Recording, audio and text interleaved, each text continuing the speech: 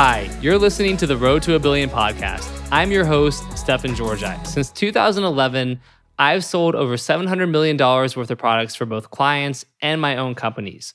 I've also founded or co-founded 8 different businesses that have grossed between 7 to 9 figures in revenue. Today, I focus a lot of my time on teaching, training, and mentoring the next generation of freelancers and entrepreneurs. And that's why I created The Road to a Billion, a call-in radio show style podcast where I answer people's questions on mindset, business ownership, scaling funnels, copywriting, and more.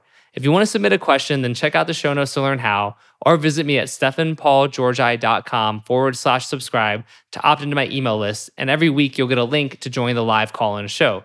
And with that being said, let's go ahead and get started. Hey guys, in this episode, Stefan and co-host Ed Ray are joined by rockstar copywriter, supplement offer owner, and Copy Accelerator member, Rob Tidwell. Here's a glimpse of what you're about to discover. 2 ways to practice writing sales letters and get good really fast.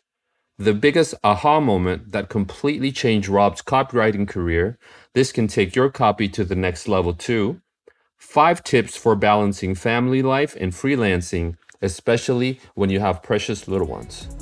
I hope you enjoy.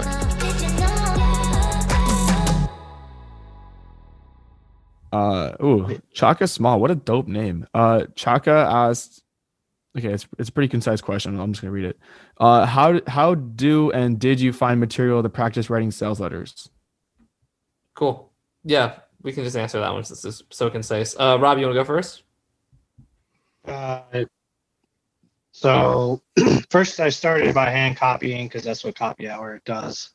And then I practiced by getting clients. No, so honestly, I just started finding stuff on ClickBank that I thought I could write better. This is a true story. So I go to ClickBank, I'm like, I bet I could write better than that. And I just write my own version of it. And I always had this intention of finding the offer owner and emailing them, which I never did, but I mean that's how I practiced writing sales letters before I got real clients that had real sales letters. Cool. How about you, Ed?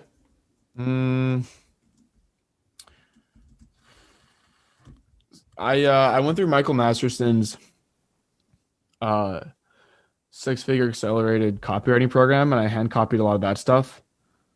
I just hand copied a lot of proven sales letters online. But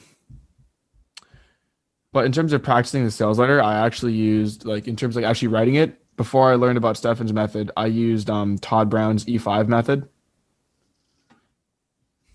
which is it's basically the Agora approach essentially. But man, I love the way Todd markets. I've always liked his stuff. Lyle asks, this is pretty in depth. Lyle asked about the shifts in copy as you've grown. So we're going to let him go for that. What up, Lyle? Lyle. Hey, how you all doing? How you doing? Good. Good, man. Loving the jokes. I nearly forgot my question because of that last one. See, Stefan, it was a good one. So the question I have is Rob, during your journey, or anyone that wants to kind of chime in, during your journey, what are some of the major shifts in thinking you've had around the mechanics of writing copy? Could be something that you're like, wow, I can't believe I've been missing that the whole time. Or it could be something that you change in your writing process before you even start writing. So I'll leave it up to you. Oh, man. So much. I got I've definitely had some aha moments. And the funny thing is they're usually not that, they're kind of obvious, right?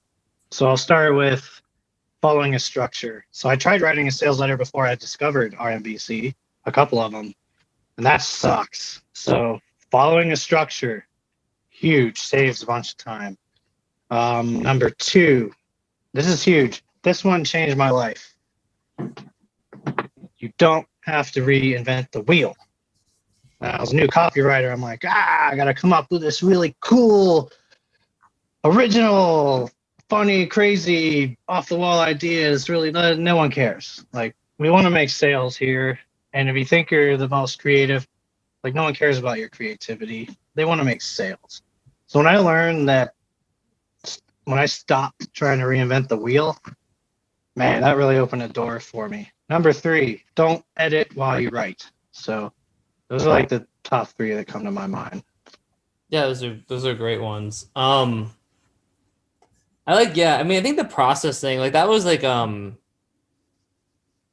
with Jim Clare and his like posts about the lack of creativity and like, innovation. Like I'm not bringing up Jim Clare to talk about him personally because like it's just whatever. And I think he has some fair points in his posts and stuff, but it almost is kind of like a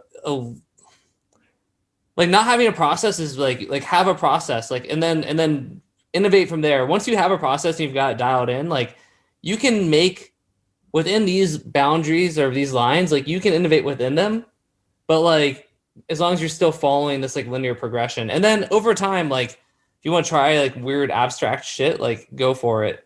But like having a process and not reinventing the wheel it's like, do you want to be at the end of the day, like if you're a freelancer and a copywriter, like do you want to be creative or do you want to be paid and be able to like pay all of your bills and have a roof over your head and have more freedom and support your family and like, all this kind of stuff, right? It's like, because like you can be creative. There's a lot of really awesome like broke ass artists, and if you don't conflate the two, like you can still be creative, you can still be an artist, but there's a fine line between art and being a technician too. And like, do you want to be a starving like artist in Paris that's romantic, when you read about them in a novel, but in reality they're like, hungry with gnawing hunger and poor health and they die sickly and young, full of bitterness and disappointment? Or do you want to be like, a well-fed, very content, more fully realized human being who then has the time and freedom to pursue the things that they truly love and are passionate about, right? And maybe includes copy. So I don't know. I'm just riffing on what you said, Rob, but I agree with you. I think like not reinventing the wheel is one of the most important lessons that I learned as well here. And then I'd love to hear what you have as well. Me? Yeah. Oh, okay. Did I say Rob? I wasn't sure who you're talking to. Yeah. Yeah, I'm definitely really, really horrible at not trying to reinvent the wheel, but I do it every time. So I'm a hard learner, man. I'm a hard learner. I've always had to touch the stove to realize how hot it is, even though my mom would be like, don't touch the stove. And I'm like, touch it. Fuck. Anyway, so I just want to make real clear, don't steal. I'm not saying steal people's shit. Right. Just so if anyone thinks that's what I'm saying. I'm talking about structure and things like not just, I'm going to steal this story. Like, that's not cool. Just be clear. Yeah. Agreed. Man, there's a lot. I could go into this for like a couple hours, but some of the biggest shifts is it's literally one of the most powerful and most important things you can do is forget about tactics or strategy, just coming from a place of empathy for the person you're talking to. Because when you do that, one, you actually give a shit about them and you show that through your copy. Like, hey, I understand what you're going through right now. Like I've been there, or someone I know has been there, or I've seen it, or and truly like empathizing with them, because then you also can directly have that conversation to what they're thinking. Like you can tap into the conversation in their head and meet them where they're at by being empathetic. The biggest mistake that I see is people talking down or at their audience. But that's not beneficial to anybody, because they don't feel understood. They don't feel wanted. They don't feel like what's going on in their world. And especially in today's age, we're so willing to do the fucking coronavirus pandemic. People just want to feel understood. People want to feel like somebody fucking gets them. People want to feel like they're not alone. They may be physically isolated, but people don't want to feel alone. They want to feel like they're part of something bigger. And that's a big thing. So if you can, in your copy, again, forget the strategies, forget the tactics, empathize with them and then invite them to join you on a bigger mission, a bigger opportunity, a bigger something in this world that's bigger than themselves, and invite them to be a part of that. Even more powerful, to invite them to be an evangelist or a messenger or a carrier of your message by purchasing your product. That's how you really connect with somebody. That's how you really change a fucking life. And that's how you stand up from the competition of people who are just saying stuff to sell stuff by being real with what you're saying. I would go as far to say that if you don't love the person that you're selling to, you're gonna have a hard time selling to them. You can do it, but if you want to really do it in the like going back to empathy, like I learned this with writing copy, and like I've talked about it from like research and really understanding the prospect. It's not just to understand them, to like poke the, pull the levers and the dials, turn the dials and whatever. It's like really becoming them and understanding like who they are and what their hopes and dreams are. I mean, that's the reason for the research questions in RBC about their hopes and dreams, their victories and failures, things like that. It's really to like embody them and then to like to love them. And when you love somebody, you really want to help them, right? And if you're writing copy for a product that you believe will help those people and you love them, you start to feel like you have an obligation to help them. And then to your point, Ed, you become evangelical about it, and you sell them because, and that's why it's important to, as much as possible, write for stuff you really believe in, right? I'm not like going to get on a high horse because I wrote for stuff I didn't really believe in when I was young and trying to pay the bills and stuff. So I'm not trying to say like, look, you got to eat, right? But like as much as you can, and especially as soon as you have the chance, like really, I mean, today I do that, only that. Like I don't only pick a project that I believe, but it's actually easier. It's way easier because then you're excited to share it. People should. Like I used to order when I had all my supplement copy and I was doing, unique, like cool products. Like I would end up ordering lots of the ingredients I talked about on Amazon. I have like a cupboard just full of supplements because I like fall in love with ingredients. I'm like, oh, this is so cool. And like, that's good. You should feel that way. And if you feel that way and you take it yourself, it's a lot easier to be like, now I can, recommend you take it too. But anyway, great input from both of you, Ed and Rob. I just made a note that I'm gonna have to go back and transcribe this episode and make some Facebook posts. Yeah, I know. Yeah, this is a lot of good stuff. Dude, Ed, that was amazing. And I'll just say this one last thing about this. And I posted in the group because every sales letter I write, I freaking get a little bit emotional when I'm doing the research portion, because I did a chronic pain one. That was freaking brutal, right? Like even right now I'm writing one for insomnia, and like, oh, insomnia. No, these horror stories are really bad. Like, and every letter I get, like I get a little bit emotional, and then just what you're saying, like you have to want to help, like feel for that. You have to have empathy. If you don't have empathy, you're not going to be a good copywriter. I think it's literally like that simple. If you have no empathy, I don't know how you're going to write this emotional copy. I don't know, but super good point. So the funny thing is, what I find is the people who can't empathize with their audience are the ones who are fear mongering and twisting arms to get the sale.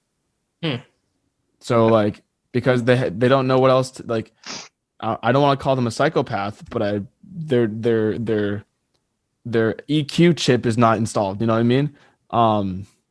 So they have to resort to that because people are very aspirational. I mean, shit, look at like, did Martin Luther King Jr., did he say, oh, like you guys are all in shit right now. Your lives are horrible. He's like, no, I have a dream. It's aspirational. When you can tap into the minds and the hearts of people, you don't have to go that different. You don't have to like push that hard on the negative side of things. I mean, you can obviously call a spade and like call it out and address the elephant in the room and be like, hey, this is what's going on. But you don't have to linger on it and like dig deep into the person and make them feel like absolute dog shit. So unless they buy, they walk away feeling terrible. I believe you got to leave people better than you found them. Yeah. And I saw your post about that, or email, whatever it was. Just, yeah, it was great. Thank you. Yeah, you'll be seeing a lot more of that, man. That's gonna be my I think that's gonna be my new branding, actually. Yeah, that's awesome, man. I'm excited for that. I'm excited for that too. That ties a lot of what we just talked about. Me too, man. I love it. Awesome. All right, let's do maybe one more live one, and then we'll rapid fire a bunch of the other ones. Sounds good. Thank you, Lyle. Appreciate your question, buddy. Yeah, that's great. Awesome answers. Question from Eric. about balancing parenthood with entrepreneurship. Cool. Balancing what? Parenthood with entrepreneurship. Oh, So he'll ask a question. good one. Yeah. What's up, Eric? Hey, Rick.